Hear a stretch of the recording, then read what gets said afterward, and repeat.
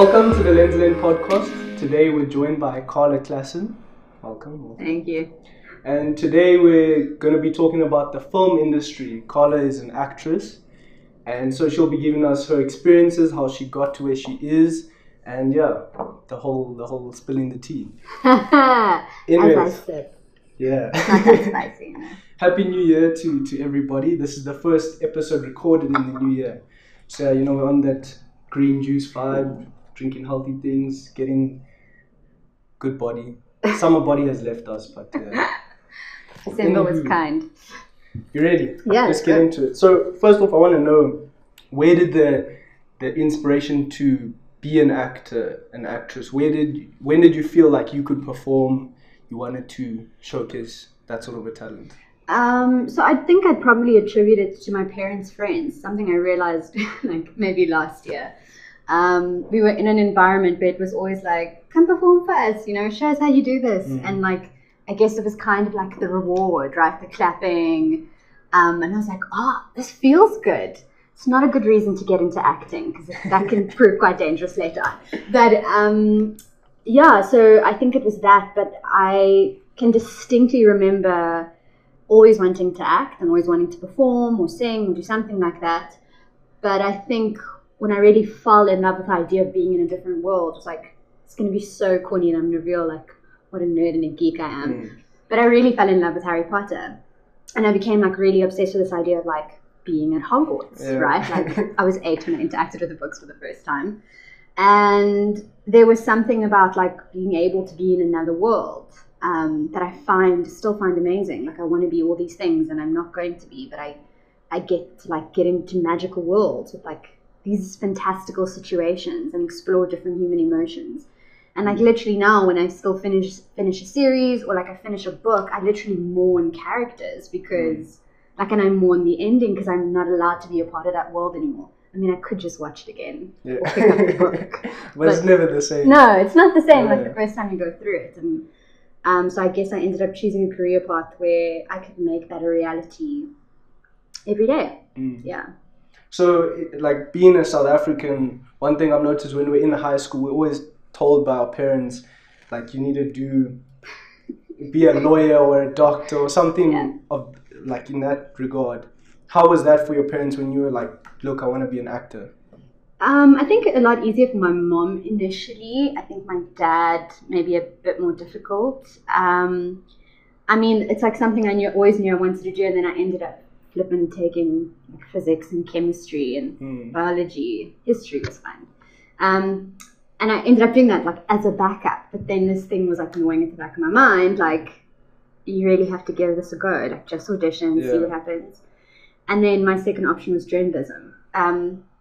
And yeah, like I think the more passion I showed for it, the more my parents got on board, specifically my dad, I think. So were you able to do that through like plays and stuff at school? Like show them, look, I'm into this. Yeah, I mean, I don't want to make it sound like they were like, don't do this. Because my parents are really, really supportive of me, and they have been. But I think it comes more from a place of financial concern. They're right to worry, It is a tough industry financially in terms of like having a steady income.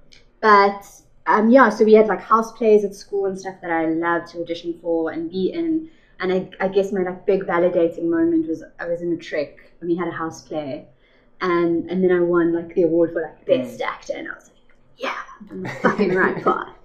And I became completely consumed by this stuff at university as well. Like I literally would spend my entire day on campus. And when I did campus radio, I was literally on campus from like 5 in the morning until 10, 11 at night because I had rehearsals in the evening.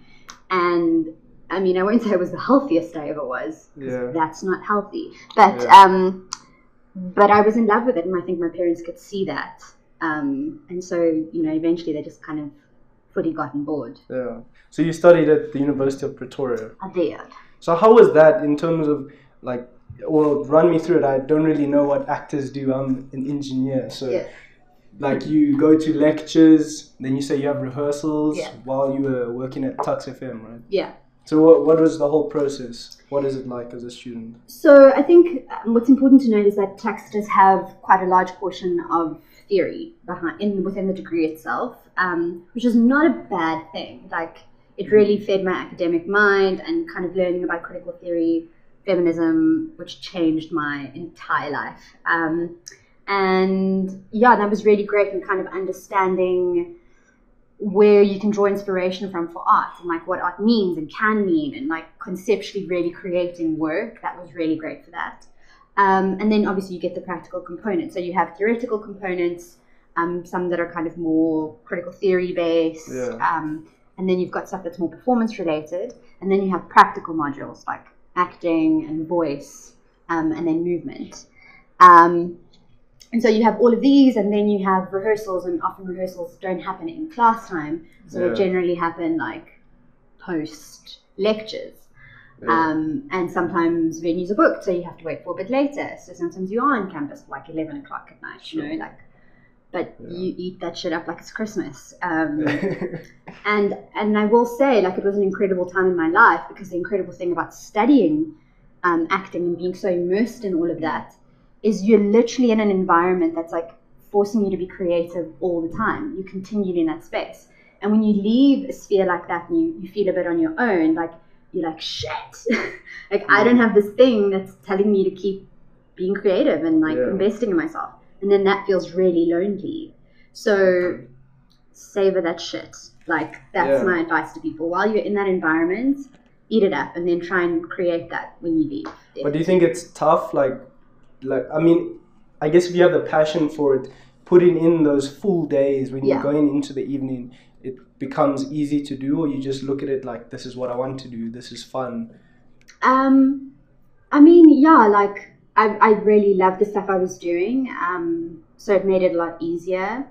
And I loved, like, something I learned from university was like how much I love process. So yeah, at the end of the day, you produce a product, but I fell in love with like that really liminal space of just being in process and creation, and doing that in a really organic way. So like, sometimes it feels like you're getting nowhere, but you realize those are the building blocks of getting somewhere. Just inspired myself where I'm currently at in my life, sure.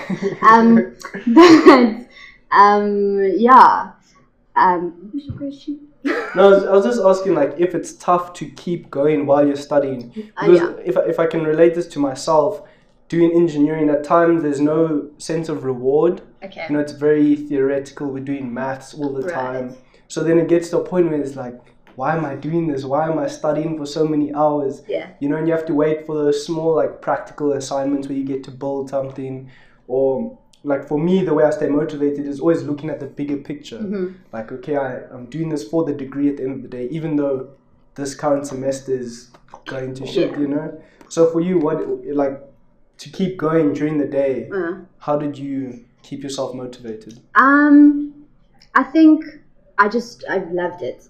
I think that was largely it. I just really loved it. And I guess having that practical, being in action, allows you to continuously be reminded why you're doing it. And like, the adrenaline is unreal. Like, it is incredible. And like, as fucking scary as it is standing in front of a group of people and performing, it is an incredible adrenaline rush. And like, you glow after a performance, you know, and you're able to see how, like, literally what you've done emotionally affects people, or stirs something in them, possibly even intellectually.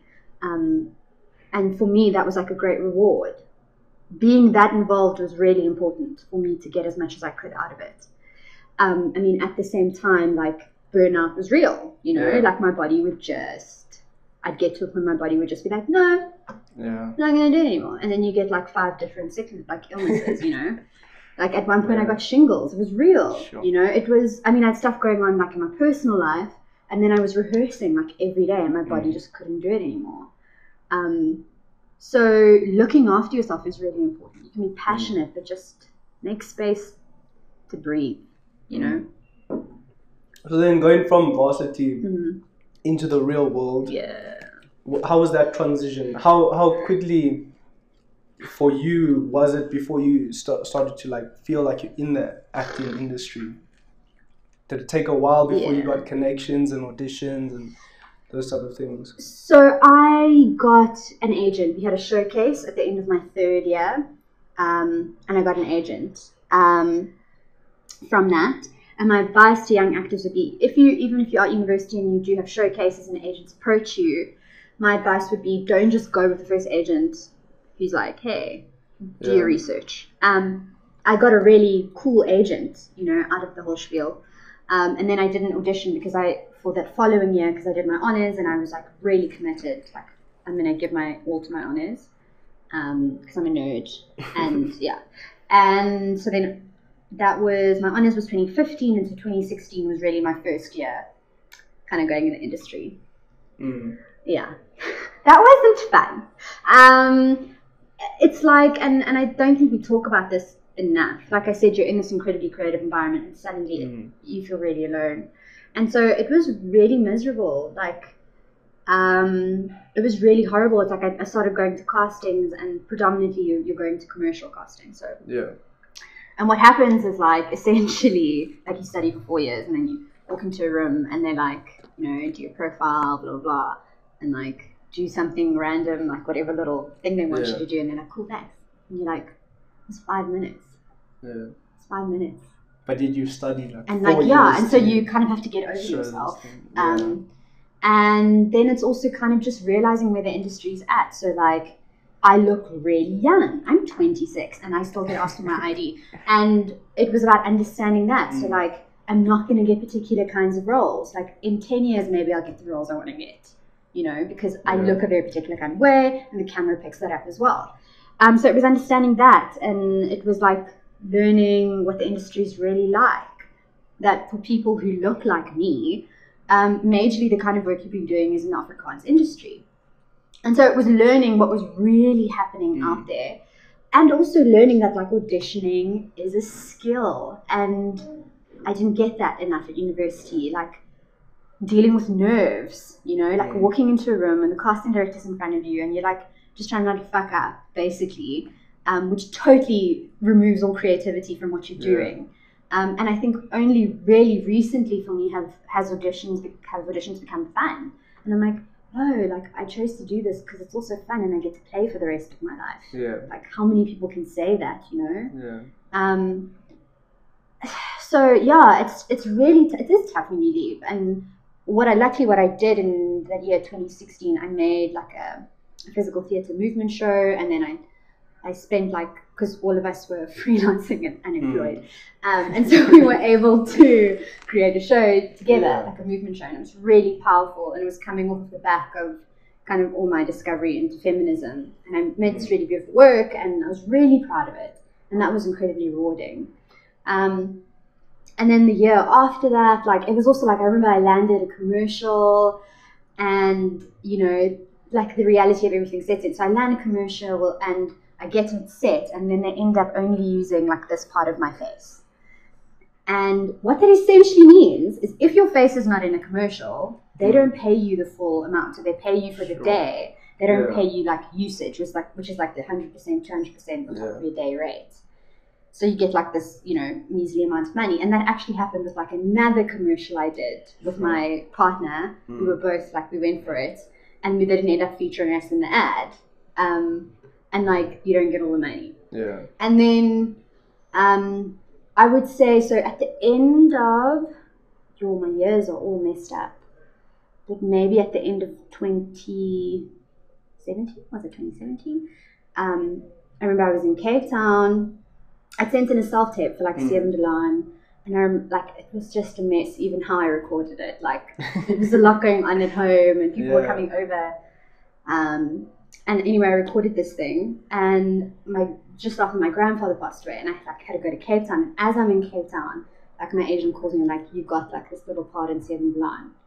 And I was like, oh, cool. Yeah, but like you have to leave early. I mean, luckily I could still leave for my grandfather's funeral. And like I remember like flying back home, like absolutely fucking distraught, and my whole family not being home, and then like having to do this, and it was really exciting. So and you were then like thrown in the deep end. Yeah. God, yeah. And at the end of that year, end of 2017, I ended up auditioning for local Afrikaans film called Stroom Op, like also just after my grandfather passed away. And then I got that. And so Seven Blind came out like on the 2nd of Jan of 2018. And then I had a movie lined up for like, I started shooting in March. And like, that was crazy. Like, so that was Stroom Op, right? That was Stroom Op, So let's talk about that. Like, that was quite a big thing. I think, I mean, I watched the movie. I enjoyed the production quality of the movie. It was quite nice to see, from it being a South African movie, the sound was good, the storyline was like clear to follow. Yeah.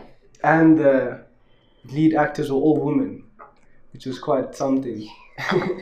So in terms of that movie, what was that whole experience in terms of seeing a full production team? And talk us through that. So the joke about it is, so to give you an idea, okay, the movie takes place like along the Orange River, which is literally like in the Northern Cape. It's the desert. And we were literally filming, like, the river was the border, our base camp was the border between Namibia and South Africa. So like literally you could cross the river and like into another country. Anyway, so we were living like in tents at base camp. I would call it glamping. And it wasn't like, you know, we had toilets in like those little portable things. Like, we had showers, like these canvas showers. And a day of shooting, like if we were really shooting in specific locations down the river, would include climbing in a 4x4, driving for 15 minutes, climbing on a little boat, going up the river for like another 15-20 minutes. And then this one location we shot in was like hiking for an hour in the desert. And then shooting along the river. And it was really tough. It was like, as they would say, baptism by fire. It was an incredible experience, and it's an incredibly beautiful part of the country. And the joke on set was like, your collar, any set this is like for your first film, wow. And any other set you work on after this is going to be a piece of cake, because it was rough. Like the first day of filming, I remember we were shooting in this Jeep, and there was no aircon in the Jeep. It was like this old Jeep, and like now your body's still trying to adjust. And I remember standing outside the Jeep, like just and like drinking water and like feeling like I was going to faint, and people walking past me like, "You okay?" And I was like, I'm fine. And I was like, how am I going to survive a month in the desert? And your body adjusts. And it was really like, it was a big learning experience for me. So I got to work with really experienced actors, and that was amazing, because you just sit on set and you suck that shit up. Like you watch and you learn, and it was a lot of learning about like, you know, like camera and like reserving your energy for specific performances for when the camera's on you, and like don't give too much in the wide, wait for the close up to like have the full emotion and like really, really go there. And what was really great is I worked with Ilse Klink, who like I grew up watching on Issy Dingo, and like she is a fucking rock star. Like she just also held my hand through everything, and it was just a really great way to know people. And so literally, like from working with that production company, it's how I got involved with Filet Kind, which came out now in 2019. Literally because of the work I did on that. So it was really an incredible way to enter the industry. Like I was about 50 shades darker. Yeah. When you're melanin, you know, you have the melanin, the ancestors that come forward. But it was really amazing. Really, really amazing. So in terms of like the experience of like shooting commercials before and then going to shoot this big movie, what was it like to see, like, in a sense, where the budget goes? Like, you understand why it's hard to shoot a movie as opposed to a commercial. Commercials like what, 1-2 days, and you've got like these huge financial institutions who are backing it, and their budget for that is ridiculous. Like you look at the food on a commercial set, it's like, oh my god, like it's wild. Like it's really amazing. And film sets, you just raffle a bit more. But I mean, you're shooting for longer periods of time, which means you've got to remember, you're not just employing actors, right? You're employing crew, and crew works the hardest, I think. Like actors are like coddled on set. It was really weird for me coming from a theatre background, because theatre, like, do your own shit, and here people are like, do you need this? And I was like, yeah, fuck, I'll do it. I'll carry the thing. No, don't. We'll bring it to you on set. So yeah, like I understand it, and there's insurance as well. Like you have to insure those cameras that are worth millions of rand. You've got to feed people, you like where we were, you had to give them a place to stay sometimes, and sometimes it's travel costs, and that's like for a month, and then apart from that, it's like advertising. So most films that are made in South Africa don't actually make a profit, I think Strombok was one of the few films that actually like made a profit in that year. Sure. And so people don't understand that going in. Like a lot of times it's this big investment. And yeah, so like that was something else I learned. It's like it's not just you, there are a million other people on set doing a lot of things. Like us as the viewers watching, we don't see the tiny little bits that go in there. Like the people that dress the set, that make it look like it's lived in. Like there's a whole story behind that, like makeup, wardrobe department. Everyone's helping to create a world and like get people to buy into it. I think it's fucking amazing. But so there's a lot of money that goes into that. So the food won't always be the best on set. The food we had in Strombok was incredible. Because I think that's the company they got that set up the camps for us. They made the food, and we had like farm bread and potjie kos. Yeah, it was good food. So do you think in terms of like how you were treated on the set of Strombok, do you think that actors, like young people trying to be actors, need to sort of understand that it's not Hollywood? Like you're not going to be flown in a helicopter to the top of the mountain where you have to shoot. You might actually have to take a trek there. Yeah. Type of thing. I mean, to be fair, like when we signed on to do the film, they made it quite clear, like it wasn't going to be a glamorous shoot, like you were going to have to pull your weight kind of thing. So yeah, it's not Hollywood. We don't have the budget to be doing that. Like you hear stories about like overseas, like some actors only want to be called to set like when they've set up the whole shot. I mean, that doesn't really happen here. Like, like you sit there, they're still fixing the light and like trying to get the light right and like get the angle right, and people are chatting, and that requires a lot of focus as an actor that I didn't realize before being on set. But being on set, I was like, oh, like I need to zone these people out right now because that's gonna mess with my shit. And that's a skill you also develop. So yeah, it's not glamorous. I mean, you're treated with a lot more kick gloves than everyone else on set, but I just want to touch on that thing of like you say you learn the skills like there on set type of thing.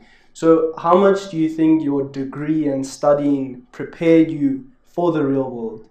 Correct me if I'm wrong, it gave you the technical aspect of how to act, but then obviously working in the industry is something you just have to learn on the job. I think so. I think there's so much that like the institution can teach you, but you really learn when you're in it, I think. And the industry is very different to what studying is. Like just working with other people, like being on set. And it's like the small things. So in theatre, you're getting like maybe sometimes a rehearsal period of a month, right? So I learn exactly how you work. And I learn how to move around the way you work. And we develop a language with each other and a working relationship with each other. On set, oftentimes people even don't get the chance to rehearse, right? So you're getting on set, and this actor has a very specific need for them to do well and put their best foot forward. That can be totally against what you do, but you've got to make space for them. Yeah. And that is like, oh, I've got to find a way to do this with you. And it's like a lot more of a slow burn while you're studying. You're able to kind of navigate that with someone. When you're in the industry, it's different. And I think it just doesn't prepare you for like the breaks in between work. Kind of the mental health aspect of looking after yourself. I don't think university particularly prepares you for that. So like having a really good support network, and I would say, like I have this theory, right? You can only become a better actor because you get more life experience. Like who I was when I finished studying in 2015 is not the same person today. So I'm definitely a better actor because I've lived life. Like have a life. I think that's one of the most important things. Like as an actor, go live. You know, I'm not saying do dumb shit so you have like somewhere to pull from emotionally. Like, you know, relax. Yeah. But yeah, like live your life. Don't let this thing be your life. You know, because if it doesn't work out and you're not working for a year.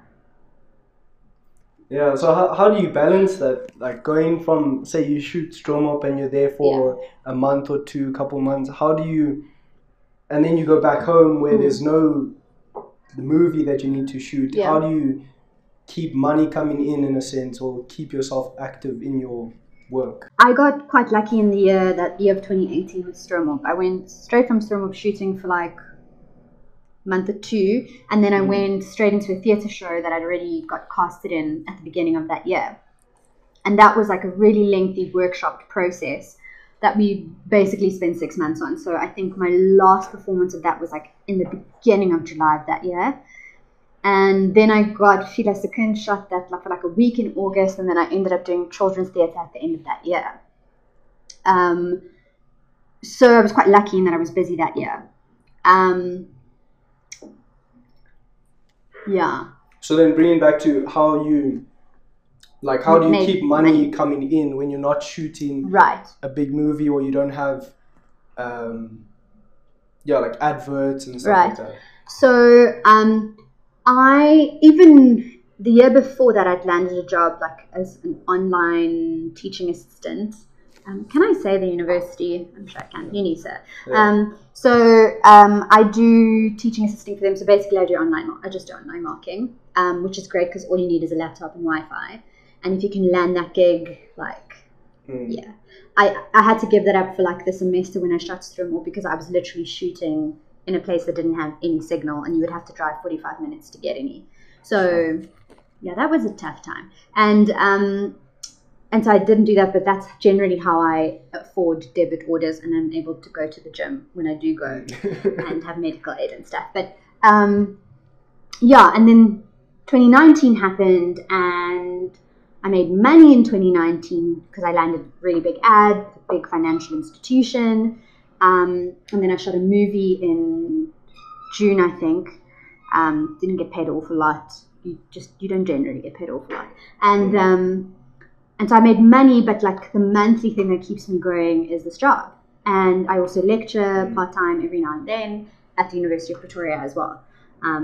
So I kept that door like really open there, which has been really great. So you've got to find ways of making money. I mean, I have friends doing all sorts of things to make money. Pull from your skills, your skill set, just develop them. Yeah.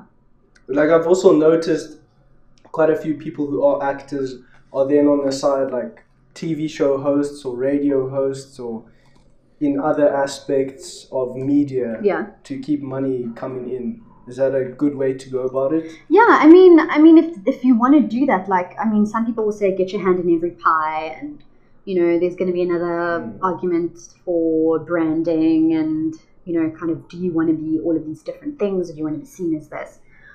But do what you've got to do for you. I mean, I don't think it's a terrible thing widening your portfolio. Like, our industry is only so big, so the more you can do, the better. And that's something like I want to work towards, you know, just expanding my skills. Like, being an actor is really great, but I do want to also be in charge of the stories I'm a part of and write the roles for myself that I would like to play, and make work that I'd like to see. Do you think there is an opportunity for you in South Africa to write your own films? I mean, yeah, there's an opportunity to do it. I mean, it's like baby steps to get there. Like, it's definitely a long-term plan, like making a full feature-length film. But it definitely starts with smaller steps, which is part of my goals of 2020. But yeah, I think in making the right connections, I mean, whatever you make also has to be marketable, like, you know, to an audience, to a market. And that's where, like, you know, funding proposals come in and all of that. So there are a million different ways to do it, and maybe if all of us don't know exactly how to go about it. I mean, I'm in the process of like definitely learning. But for myself, I was just like, I want a lot more agency in the industry I'm in, and sometimes being an actor, you don't really feel like you always have power in your own career. I mean, Yeah. I do, but it doesn't feel that way. So how do you go about learning how to take the next step, or say you want to get into writing or finding funding for a project? How do you learn how you do that? How do you learn to ask which people, like? I mean, like for yourself personally, do you have a mentor or something like that? No, so I have friends who are in different parts of the industry as well. A friend of mine is a photographer, camera operator. And so there's things he knows that I don't know shit about. So something that I'm doing this year is like reaching out to other creatives who know things that I don't, and asking them how to do things. So it was like a Facebook page, I think, but they still have like a mailing list, and it's I think it's called Film TV. I'll give you the proper name of it, but they give you like literally every month film grants, like which you can apply for. But obviously you need to have really developed your project to a specific point before you even start looking at those things.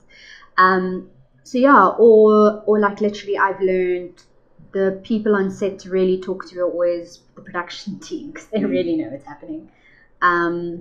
And yeah, you'll like learn in talking to producers and production teams, like what's happening, what have you heard about this, and developing connections and networking with people. And networking isn't like just like beelining to someone, and I mean, I guess you could do that, but I prefer like organic things, you know, like talking to people and just like really being invested in who they are and what they do, and really seeing what comes out of that and telling them what your passions are as well.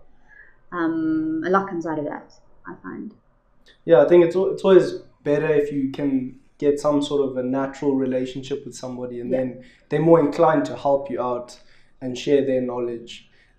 Because like what this podcast is trying to do is sharing knowledge and like the small steps of how to get somewhere in whatever industry. So like what I'm noticing is you are quite far into it, about 5 years into. In terms of somebody who's nowhere, who's like trying to be an actor from high school maybe. So you have about 5 years of experience into the industry. I mean, that's like your own experience. You've learned what you've learned. But for other people, they know like nothing. Right. Yeah. So I'm trying to just give like a few hints. That sort of like connection between the nothing and some sort of experience. So you talked about having an agent, and that is one way to get gigs.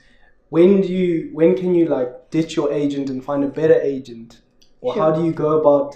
Phrase it so terribly. How do you go about getting connections in, for example, other film industries, other countries? Sure. I mean, so, well, to first answer about the agencies, like knowing when to leave. So I recently moved agencies, like the end of last year. And it wasn't because my previous agents were terrible people. They're lovely. They're really lovely. And I was with them from the beginning, like from when I said it, we had that showcase. I just felt like I was in a different place. And I wanted someone who kind of encapsulated where I was at. I just reached a different place. I needed a new kickstart of energy. Like I'd become a different person. Like the last couple of months of my life have been like really interesting, and I've just really like had an awakening to a lot of things, and I needed to reflect that. And so I went agent hunting, which is what I should have done at 21, but I'm doof. Like I didn't know that. Anyway, and it was literally about sending out emails, attaching my headshots, my CV. If you have a show reel, attach that too, and setting up meetings with them, and then having conversations and going into that meeting. I'm gonna sneeze. I don't know. And going into that meeting with questions. So what are you looking for in an agent? Like, what can they offer you that other agents don't? Is there something unique about them? Is international work really important to you? And what is their style of working? What do they expect from you?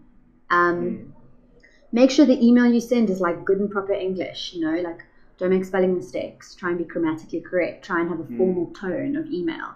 Don't be like, hi, I want to join. Like, if you're not sure, ask your smart friend who's good at English, and like ask them to help you out.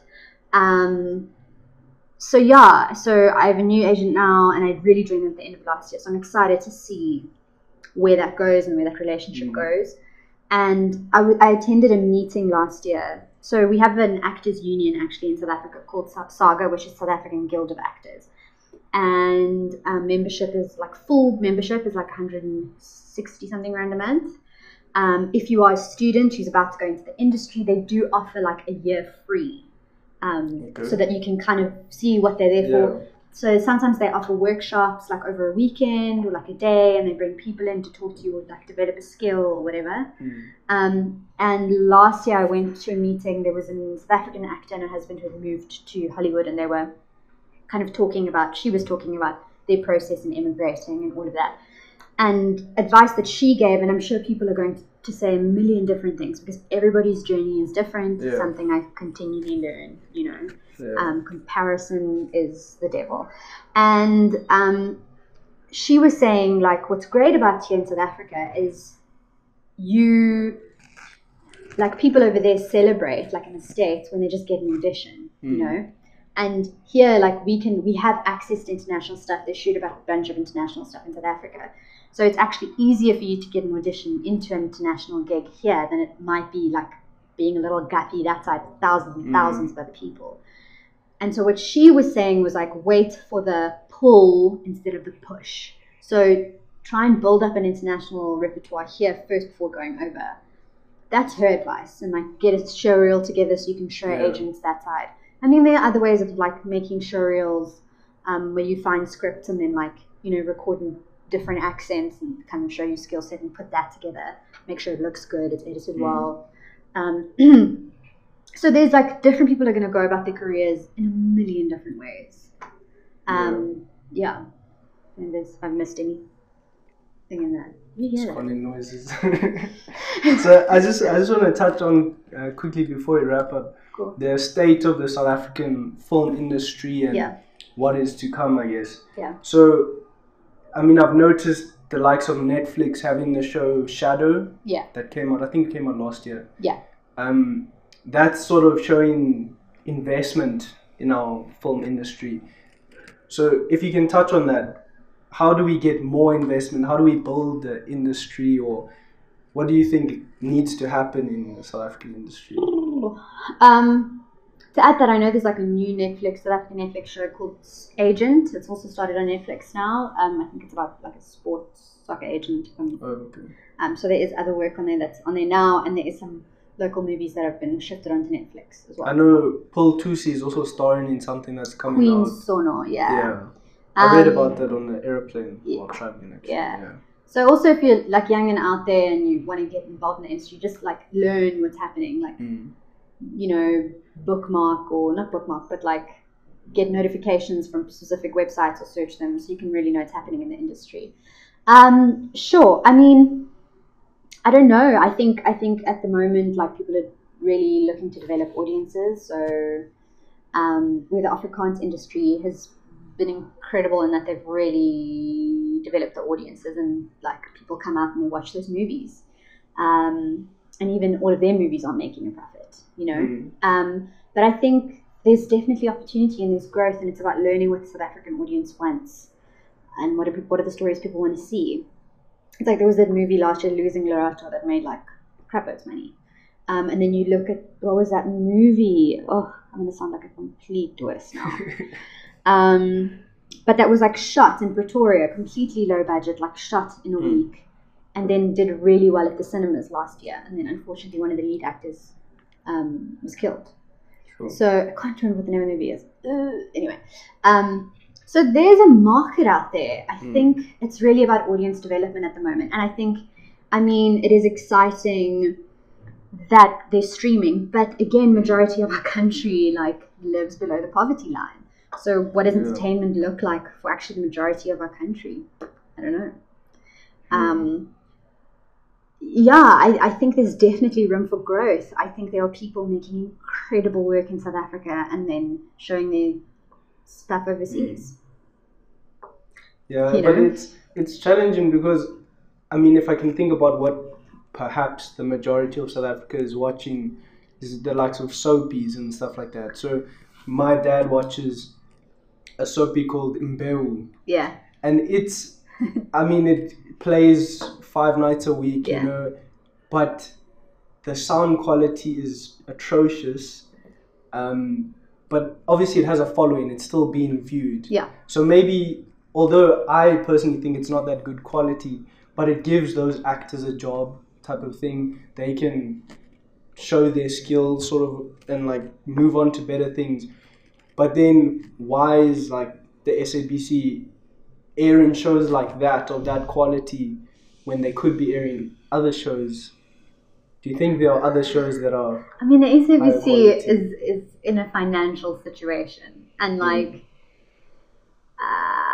that's like kind of the reality of the situation. So, I mean, you look at like Isidingo has just been cancelled, you know, because I'm not sure exactly. I mean, their ratings probably weren't as good as the other ones, and that's money that's being poured into something that maybe isn't kind of reaping the kind of like the results and the revenue they wanted to. Because in Bewu, that's what people want to see. That's what people want to watch. Some people don't want to watch incredibly complex stuff. Like, you know, because we maybe come from a specific financial demographic within the country, have been exposed to other things. And so we look for different things in what we watch. And I was listening to the radio the other day, and they were interviewing someone, I think it was on 702, who's worked in the film industry. And they were saying like one of the most popular storylines in terms of audiences like really investing in a story is witchcraft in South Africa, and violence and guns. And they were saying it could be like as a result of our like cultural history in terms of witchcraft and our belief systems, even if not everyone really thinks that way anymore, although some people do. And there's an escapism in violence, right? So do people want to watch This Is Us in South Africa? Like, do they want to watch that version? I'd find it incredibly interesting. But do people really want to see that? This woman was also saying how, like, in most South African TVs, when sex scenes come on, people switch the TV off. Or they change the channel, like local audiences for local work, like local shows.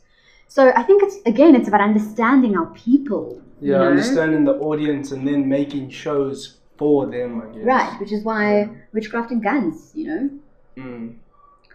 Yeah, I mean I think that's quite accurate, because if you think about maybe American films like showing your fancy car and your money and like, you know, that's like action and all of that is interesting for them, but here people are like, what is that kind of thing? Like there's no tangible relationship to like the fast cars and buildings exploding, you know, like maybe you need a story where it's like relatable in some way. I mean, I think South Africans might want to watch that though, like a big action movie where we have a budget to do it. Yeah, but you see that I guess that's also the thing, like we don't see South African movies with buildings exploding, cars crashing, stuff like that, because as you say, there's no budget for that. Yeah, and I mean, so interestingly, like there's like also progression of how they say third world cinema kind of moves, and like I think the second phase is like trying to emulate kind of classical Hollywood narratives and, you know, going for all of that, and then it eventually kind of moves into really slower paced films and very specific kinds of stories, and I can send you the stuff for that. And I think there's that kind of work being made, but those movies don't make money. So are you in the like, do you want to make a movie to tell a story? Do you want to make a movie to make money? I remember talking to this producer, and he said to me, like, you make a movie that you know you can make money with, so you can make that art movie, because you know it's not going to make money. But if the story is really good enough, like, you'll invest in it because you'll back it because it's worth telling. Yeah, that's actually an interesting point. I've actually like realized that for myself recently, that we as South Africans, we have to produce content at such a high level with using not such expensive equipment. For example, like making a song, you have to make it sound as professional as possible, but not using professional studio and whatnot, because we don't have the money for it, or, you know, whereas in America it's so easy to produce a song with that high quality. Yeah. So in terms of like, we almost have to be twice as good to compete at the same level as other industries that are very established and very well resourced. Yeah, I mean, again, what are we trying to make? So, like, are we trying to make what they make in the way they make it, or are we trying to make something different? Because you look at the genres of music that are coming out of South Africa right now that are having huge international impact, and it's because we're not trying to sound like them. But okay, I understand what you're saying, but the difference between like making what they're making and the quality, okay. Right? So if you look at our music production, especially the likes of Amapiano, it sounds quite nice, right? It's made well. Especially African vocals are, I think, the best. Like oftentimes African vocals sound so nice, right? But then if you look at how people actually recorded those vocals, like if you go behind the scenes and see the equipment and stuff, it's not nearly as good as what half the American artists have access to. Yeah. So that's what I'm saying. We have to be like twice as good just to compete on that. Yeah, but I think that's what also has made us so creative and unique. And you've got to find really interesting ways of getting a result, which can make you incredibly creative. I mean, it can be the thing that blocks you, but it can also be the thing that sets you apart. Yeah. And something I'm learning is like how to not view it all as an obstacle. Like, how do I view it as an opportunity? I'm not saying it's fucking easy, because it's not. Yeah. But I mean, yeah, I think we have incredible talent here. I think we're showing that worldwide, you know. And I really believe in our country. Like, I really believe in our industry. You know, despite all the like hurdles and obstacles and like feeling completely like what the fuck sometimes. Like, I just believe in it, and I'm excited. Like, I'm excited for the future. I'm excited for where everything's going. Let's pray we don't go into recession, because that's going to affect the whole industry. But World War III. Let's not go there. So for you personally, in 2020, where you can expect Mr. Johnson, a movie. Yeah. Anything else on the cards at the moment? Not at the moment. Hoping to make a short film this year. Let you know if that happens. When it happens, let me rather say. Yeah, and just kind of holding the door open for whatever comes my way. I'm scheduled to do some children's theatre this year. But yeah, the door's open. I'm ready, and a lot more positive and inviting of the good stuff this year. So I'm really excited. Any last messages you want to give to that young actress out there that's wanting to follow in your footsteps? Be patient with yourself. Be patient with the way things work. I am learning to do that. Enjoy the moments of success, because I struggle with feeling like I've done enough. It's never enough. It's never enough, and that really, it doesn't enable you to enjoy when good things happen. And to be in the moment. So talking about what I've done like puts things into perspective for me. So be patient with yourself, enjoy the really good moments, and never stop learning. Never, ever, ever, ever. And really try not to compare yourself, and collaborate with other creatives. Form really good communities, not just for like creativity, but just for mental well-being as well. That shit's really important. People are struggling out there, and we just need to be there for each other. Thank you very much for coming on and sitting down with us. You can check out Feel a Second, which is now on Box Office. Yeah. Right? And yeah, if you'd like to see or hear about what CARLA is doing next, go to her Instagram and follow her. Do you put that down below somewhere? I'll tag it somewhere. But yeah, thanks for watching or listening or watching the podcast. If you'd like to support the podcast, please go to our store and purchase any item. Anything you buy will support us dearly. But yeah, it's been the podcast. Till next time, cheers.